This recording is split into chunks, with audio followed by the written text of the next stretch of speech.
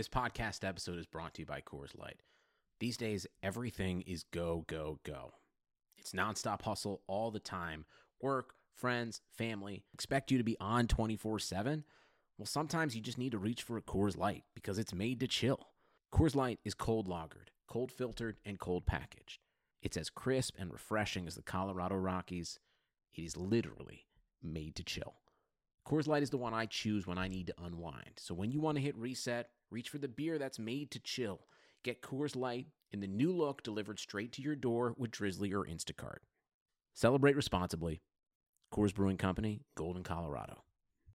Before we get to today's Browns Film Breakdown podcast on the Blue Wire Podcast Network, going to talk to you guys about sports.axios.com. Following a team you love in 2019 can be time-consuming. Try to follow everything happening in sports.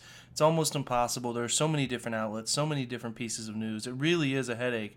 Even if you do have Twitter, it can be a headache. Scrolling through every app, visiting every website on a daily basis, next to impossible. That's why Axios Sports is the best free daily newsletter in the land. Axios Sports is a modern sports page delivered directly to your email inbox when you click to sign up. It's free at sports.axios.com. You'll get the best stories from the NBA and NFL to cricket, ping pong, and everything in between. Axios Sports also highlights the most important stats and trends, giving you the ability to stay informed. It's super simple to sign up, and again, it's free. Sports.axios.com.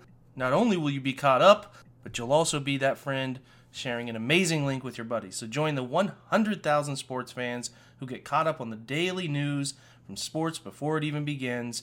And the best of all, there's no paywall, no subscription fee, nothing. That is free, curated sports content delivered directly to you. So sign up at sports.axios.com. Axios is A-X-I-O-S. Sports.axios.com. Again, try for free 99 at sports.axios.com. And we're off. Baker Mayfield, undraftable, off my board. The Cleveland Browns select Baker Mayfield. What a beautiful throw by the Baker! Big Tom! Hasta la vista, baby! Touchdown!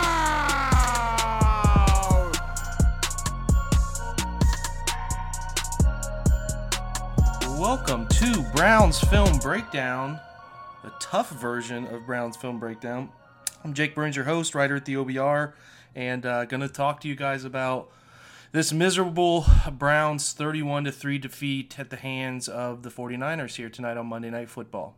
It's difficult to know where to really start, with this game. I kind of scroll through the NFL stat sheet and look at some of these numbers. And first downs 22-9, San Francisco. Third downs, Cleveland was 1 of 11. San Francisco not much better at 6 of 16, but more effective. The total net yards are where everything sort of blows up. 180 for Cleveland to 446 for San Francisco. 71 plays for San Francisco to 46 for Cleveland. 6.3 to 3.9. I don't need to keep spelling this out for you. 275 rushing yards for the 49ers. They only threw for 171. But they didn't really need to throw the football that much. Matt Breida, 11 for 114. Tevin Coleman, 16 for 97. A nice split for them there, both a touchdown. Mostert also had 7 for 34. George Kittle had a run for 18. And Goodwin had a reverse for 15. Jimmy Garoppolo was 20 of 29, 181, a couple touchdowns. He was fine. George Kittle, 6 of 70 for a touchdown. Everybody else kind of non-factors. Cleveland side, Nick Chubb still runs for 87 yards on 16 attempts. Thought he was running effectively when they gave him the football. Just didn't give him the football quite enough. And this is where it gets real ugly. Baker Mayfield was 8 of 22 for 100 yards, 2 picks. Odell threw a reverse there for 20 yards. A little jet screen that they reversed out. I like that play to start. Receptions-wise, 6 targets apiece for Landry and Beckham, 4 for 75 for Jarvis, 2 for 27 for Odell. And then Nick Chubb with a 12-yard screen catch, and that's about it. Defensively, 11 tackles for Joe Schobert, all seemingly solo tackles, 8 for Whitehead, 8 for Randall, 6 for Mack Wilson. On the 49ers side, 2 sacks for Nick Bosa, 4 tackles. it felt like way more than 2 sacks. Pretty ridiculous effort from him. Almost an all-world effort from that rookie. We'll talk about that as we go. Cleveland side, Chad Thomas had a sack. I think that's his first NFL sack. And Myles Garrett had a sack as well. No interceptions. Interception for Sherman and Williams for San Francisco. So that's kind of the rundown of the stats. Should probably just go through kind of what went on throughout the game here. So the game starts out. Cleveland takes the football. I don't know. I don't agree with this whole take. I probably understand. I shouldn't say. I do understand the mindset with which Freddie is saying we're going to take the football and we're going to score and we're going to prove it. Didn't work last week. Didn't work this week. They have a nice little wrinkle play there where they do a jet reverse out of it and throw off of it for 20 yards. But then throw a quick screen to Odell that's dropped. A false start makes it 2nd and 15. Nick Chubb runs for 2 yards, and then Baker's pushed out of the pocket right, and Ricky Seals-Jones doesn't get his foot in. And you're punting. All of a sudden, you punt. Next play, it's an 83-yard touchdown. If you have not had a chance to watch that play, anytime somebody runs wide zone, you cannot over-pursue from the backside, and Mack Wilson just takes off over the top and leaves a easy cutback lane for the 49ers who bend it back. They did a nice job of doing kind of that counter belly scheme where they're reversing out, handing off inside to the deep back and coming out the opposite direction, and Kyle Juszczyk just does a fantastic job. They get 2-on-2 blocking, and then it's just Breida erasing the angle on Demarius Randall. So, your backside will linebacker can't over-pursue, and that makes it easy in that situation. Then, to keep things going in the wrong direction, the Browns come back out, and the very first play, it's an interception. Richard Sherman picks it off. I can't really totally tell what's going on with that play. There's a lot of chatter about Callaway running some wrong. I don't know. It looks like it was underthrown. We're leaving the backside tight end, Demetrius Harris, to block Nick Bosa. He just leaves the inside wide open, and it doesn't make any sense why he leaves the inside so unprotected. But Bosa crashes down the line, hits Mayfield, starting what would be a continual theme for Nick Bosa getting after Mayfield and helping to create a turnover. So San Francisco gets it. They end up quickly punting it back, though. The Browns then get the football. They go 3-and-out with a sack. They have the first down run, incomplete to Odell, a ball that was a little high on the right sideline. You'll probably recall it should have been caught probably. But that's kind of my theme with Baker right now is he's not as accurate as he needs to be, and he's not making – look, your wide receivers need to make plays. Like, I'm a former quarterback. I know that. Like, they need to make plays, but – he needs to be more accurate too. That's got to be a part of the discussion. He misses a little high there, and it's a sack on 3rd down when it's 3rd and 7, and 49ers pin their ears back, and the Browns stand no chance.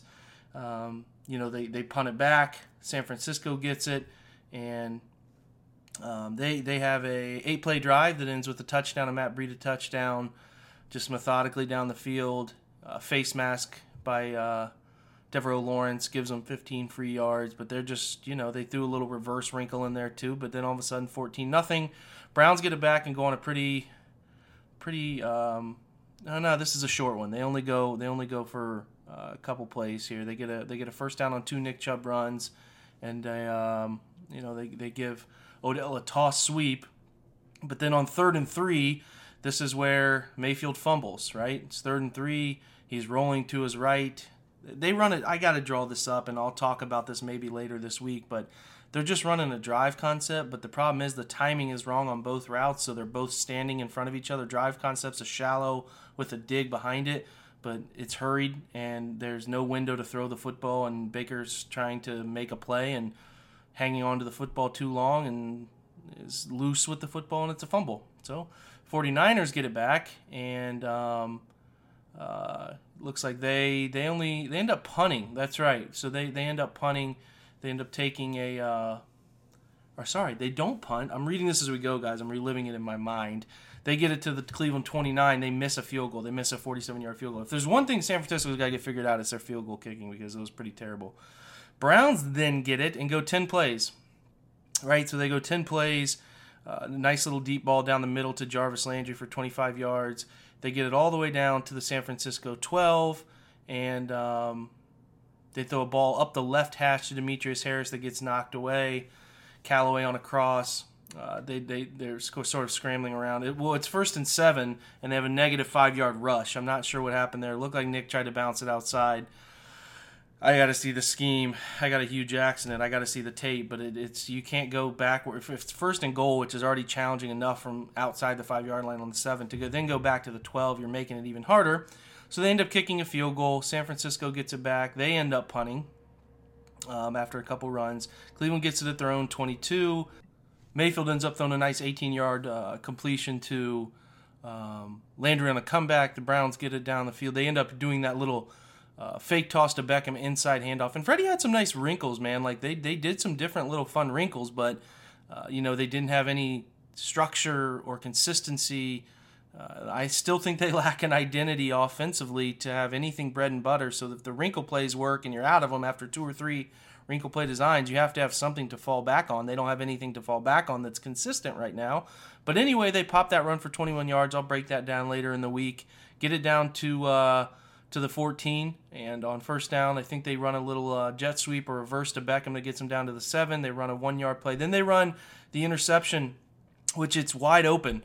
They're running just a little inside drive, square in off of it. It's an easy throw and catch for 6 points to make it 14-10, but the ball ends up a little bit on Callaway's back hip. He goes to reach back to catch it, doesn't catch it. Listen, I got scolded on Twitter. I think the ball could be thrown more accurately, while I also think that football should have been caught. There's no excuse from either side, in my opinion. If you're going to look at the reasons why it's dropped, there are reasons typically. Sometimes you put it on their chest and their hands and guys catch it or drop it, and it's like, that's the wide receiver's fault.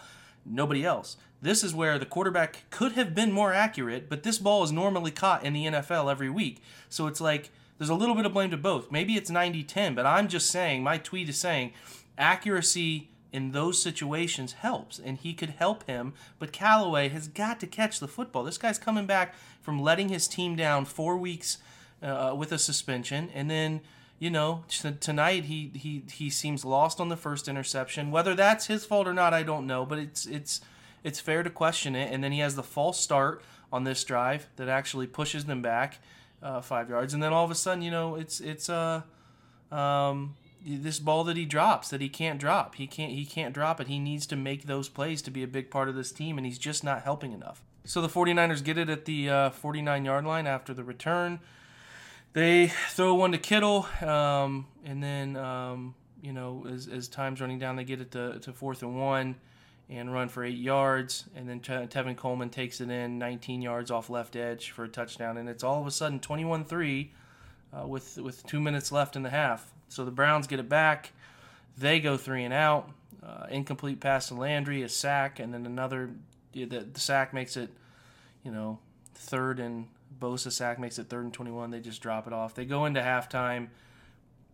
Listen, they come out in the second half, and it's like, okay, if they can get a stop and somehow find a way to score, and it can be 21-10, you can start to have a conversation about a comeback, but the 49ers go 9 plays, 90 yards, and hit Kittle up the left seam for a 22-yard touchdown pass after just chunk playing them. This is the first time it felt like the 49ers actually ran their play-action zone stretch stuff, and it worked, and there were gaping holes there. But that makes it, at that point, 28-3. There's no scoring the rest of the way. It's pretty ugly. There's really no significant plays from Cleveland the rest of the game. Defensively, I guess they were fine. They blocked a kick, which is great. Special teams were fine tonight, but I'm not going to bore you with the rest of that. I'm just going to talk to you about kind of the situation of things and where everything sits. So, with Baker Mayfield, it's tough. I don't want to be the guy who, is just bashing him consistently. But I'm at the same time, I understand he has to play better. Like he has 4 touchdowns, 8 interceptions. He's completing under 60% of his passes. There's something going on here, and I've tried to write about it. I don't exactly know. What I do know is that the surrounding factors in terms of what's in front of him and what's being called, I don't think the play calling is helping entirely too much, and I certainly don't think the offensive line is as good as some people are trying to build it to be, and I don't think those things are helping him. But he is not he's also not helping himself. I think he's feeling overwhelmed by the pressure of where to go with the football. He is not doing a good job of staying calm and comfortable working read 1 to read 2.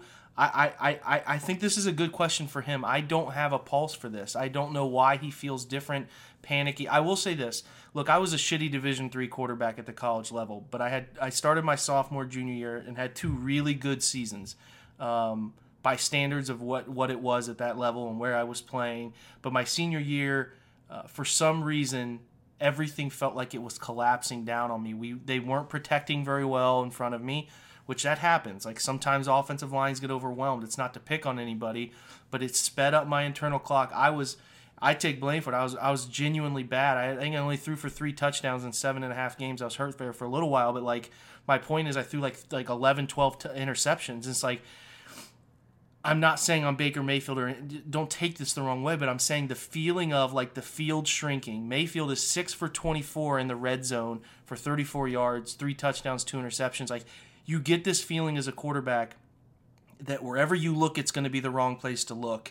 And wherever you throw any 50-50 ball, it's going to go to the other team. I remember thinking that when I was playing, like, I'm afraid to throw jump balls just because all of the luck is going the other way. My guy's not going to come down. It's a weird sort of mental place to be where he doesn't feel like he can throw. He had 27 touchdown passes in 13 games last year. He's got 4 through 5 games right now. Like everything condenses on top of each other. And I'm not sure how they fix this. If I knew this answer, I would be coaching in the NFL. Like, I don't know. I don't know how they get on top of it. They have to have a bread and butter system that is like the 49ers are really good at running stretch and running counters and then running some play action off of that keeps the defense on their heels and keeps them out of predictable passing situations. The NFL is so hard to be in predictable pass situations because defensive linemen are better than offensive linemen in general across the league. Defensive linemen are better. And then when you get Bosa and Dee Ford and Eric Armstead, these guys who are ridiculously talented on San Francisco, and you allow them to know, hey, I just have to rush the passer, it creates such an advantage for the defense. And it's overwhelmingly challenging, and the Browns have not, and they did it again. They did not stay out of those situations that involved less predictable pass situations. So I get where Mayfield's feeling, like that overwhelming feeling he's going through, but he's the first overall pick. He's the franchise savior. He has got to figure it out, and Freddie Kitchens has got to help him. He has got to give him some easy throws. He gets next to zero schemed, easy rhythm throws. They throw some screens, and that's great. That's fine. But, like, there's no naked bootlegs. There's no counteraction with an open drag. There's none of those things that happen often enough for him. And again, Baker's got to be a better decision maker and a better processor and handle the pocket better. Like, it's all the above. It's still the second season of his career. He's barely played a full 16 games now. He's got a lot. The decision on who he is as a player is so far from being made, but I do know that they're having a rough time with it right now, and there is no perfect answer to how they fix it. There's no trading for Trent Williams or whatever. He can help, but that guy also hasn't been playing football in like 2 months now. How's he just going to stay? He's probably 4 weeks away if he gets here. You don't know, man. Like, that's not an easy answer. So they have to figure out who they are, what they want to do, how they can build schematic deception off of what they do already, and give their quarterback some easy throws, man. He's still not taking enough shots downfield, especially not in the middle of the field. So I don't know. I got to watch this game, watch it back to see, but I just know where the feeling, and I know that everything feels like it's on top of him right now, and for all of these guys it feels that way, and it's like every mistake is magnified. It's a terrible feeling. When your offense is not clicking and you can't figure out what's wrong with it, it is a really crummy feeling. So I don't know. I don't have the answer for how it gets fixed, but they have to they have to fix it. They have to, like, if you watch the Browns defensive line, they are uncertain about what is happening to them. If it's a run play, how they're playing run fits, and then getting to it's not like that for other teams right now that are playing the Browns, and it is sort of manifesting itself into really predictable situations and crumbling pockets, and it's not just always one lineman. It is sometimes a different one on every play, and then it's, Baker doesn't help himself on another play that they do protect well. So it's It's frustrating to watch when offensive football looks like it did tonight. It's some of the most miserable stuff to watch as a fan, and I empathize. I get it. It was frustrating for me to watch too. We'll search for answers this week as best we can. But let's chug on. I mean, I thought, some good podcast questions were sort of sent over at Tim NFL. Tim's a good follow. I follow him. Some good questions. He asked about Antonio Callaway. Is he worth the headache? I don't know, man. I mean, the guy has some special skills, but he's very inconsistent. And is he ever going to be a finisher of plays? When you look back to the Raiders' chunk play over the middle last year, he doesn't get it into the end zone. The Browns end up not being able to score a touchdown on that drive. This is going way back. I just remember a lot of plays. The Texans' deep post that he catches, fumbles at the 1 yard line. And it's like tonight. I don't know. I don't know if he's worth the headache. Is the skill set worth it? This is a conversation that was tough to answer before you even had the suspension. So, how's his psyche going to be moving forward? He's under the microscope of Monday Night Football and making a mistake, and everybody's talking about. I don't know. Higgins has to play, though. Higgins has missed 4 games in a contract year where everything's on the line, and he's 4 games into missing, and it's like he's been practicing, and then he's not playing. I don't know. The wide receivers position was supposed to be a group of, impressive depth, but other than the top 2, the LSU duo, I don't feel great about it right now. I love Rashard Higgins, but he's getting to the point where his availability, a lot of people love to discuss availability being a problem. Well, Higgins is a problem in that department right now because he's not playing, yet he's practicing, and he's I don't know. I'm not going to question it. It's just weird. Is Freddie in over his head? He's a rookie head coach, man, who probably got hired before he should have gotten hired, but that doesn't necessarily mean he's over his head. Like that doesn't lock in that he's over his head, but there's certainly some unsettling trends, 2 absolute clunkers before the bye. Yeah, they've won 2 games and they went into Baltimore and did a nice job, but they've been housed twice, and that's not good, man. Like even Hugh Jackson, some people on Twitter pointed out, even in Hugh's worst year, they didn't lose in this magnitude of games. Like these have been ugly, and there have been some questionable decisions. The 4th and 9 draw, the having Odell return the punt late in the game. I don't know. It's so soon. I don't want to Chudzinski his first year and just say he's done. But there are some unsettling patterns that if you were going to ridicule Hugh Jackson over, you have to keep the same sort of energy about those things with Freddie, that he needs to be criticized. And I don't know. Here's what I do know. The Ken Zampese article or discussion that was had by Bob Wiley, I think the thing that to take away from that is not that Bob Wiley was saying that Ken was the the game plan master. He was making all of these wrinkles that we all love last year. I think he was trying to say that how Baker was playing was a direct manifestation of Ken Zampese's quarterback coaching and how he was teaching Baker to handle the pocket and maneuver it. Ryan Lindley seems like a nice guy, but there's got to be some questioning about the steps back that Baker has taken and whose fault that ultimately is. Now, there could be no reflection of quarterback coaching or teaching or anything. Lindley was around Ken Zampese. I think Lindley took over running backs, but he was at least around to know what the quarterbacks were doing day to day, and he had to have sought out help.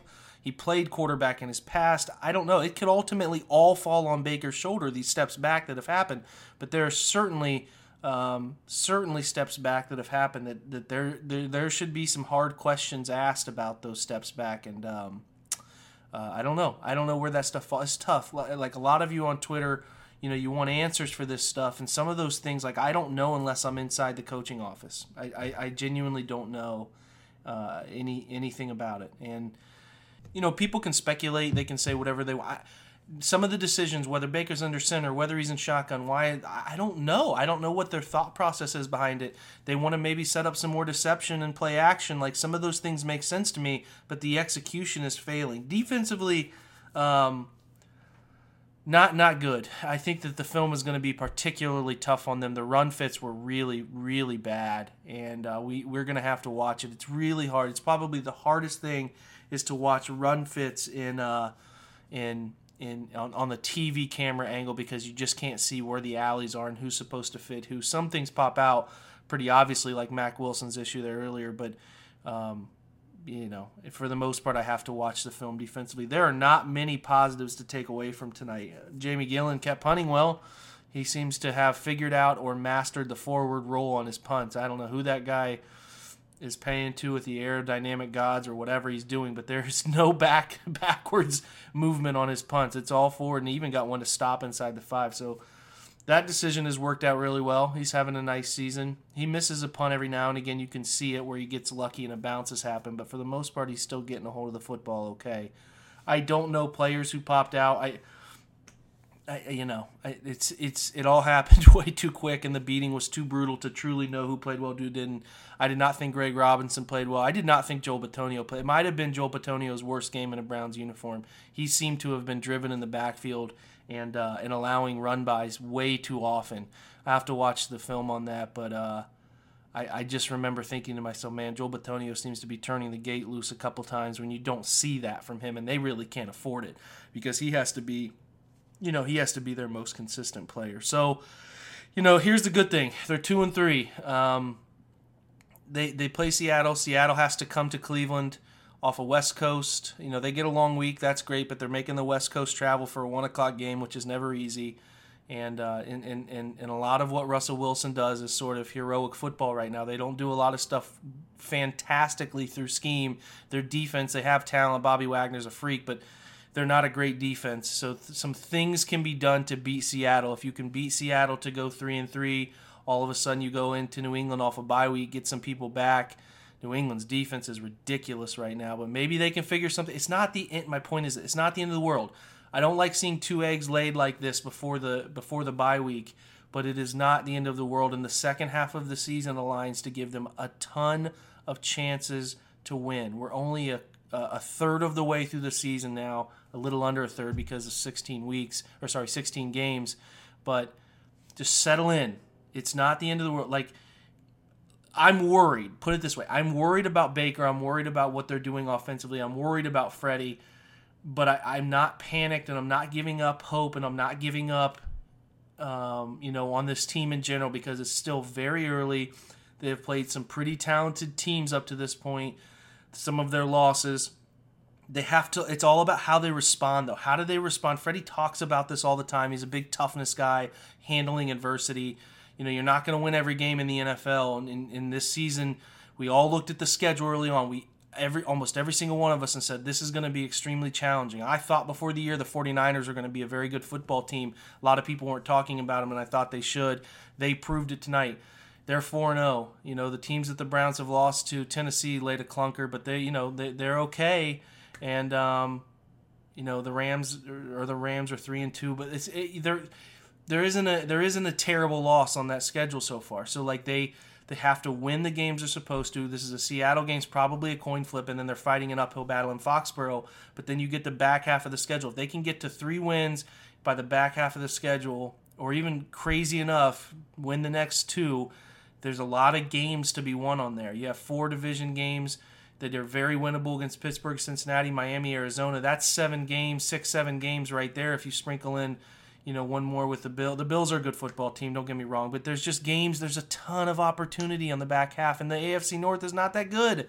Baltimore's 3-2, but Baltimore's not very good, so there's a lot of opportunity here. Everything the Browns want, which the want is to win the AFC North. It is all still sitting there for them, as ugly as tonight was, and they have to figure it out. They have to become some kind of consistent offensively.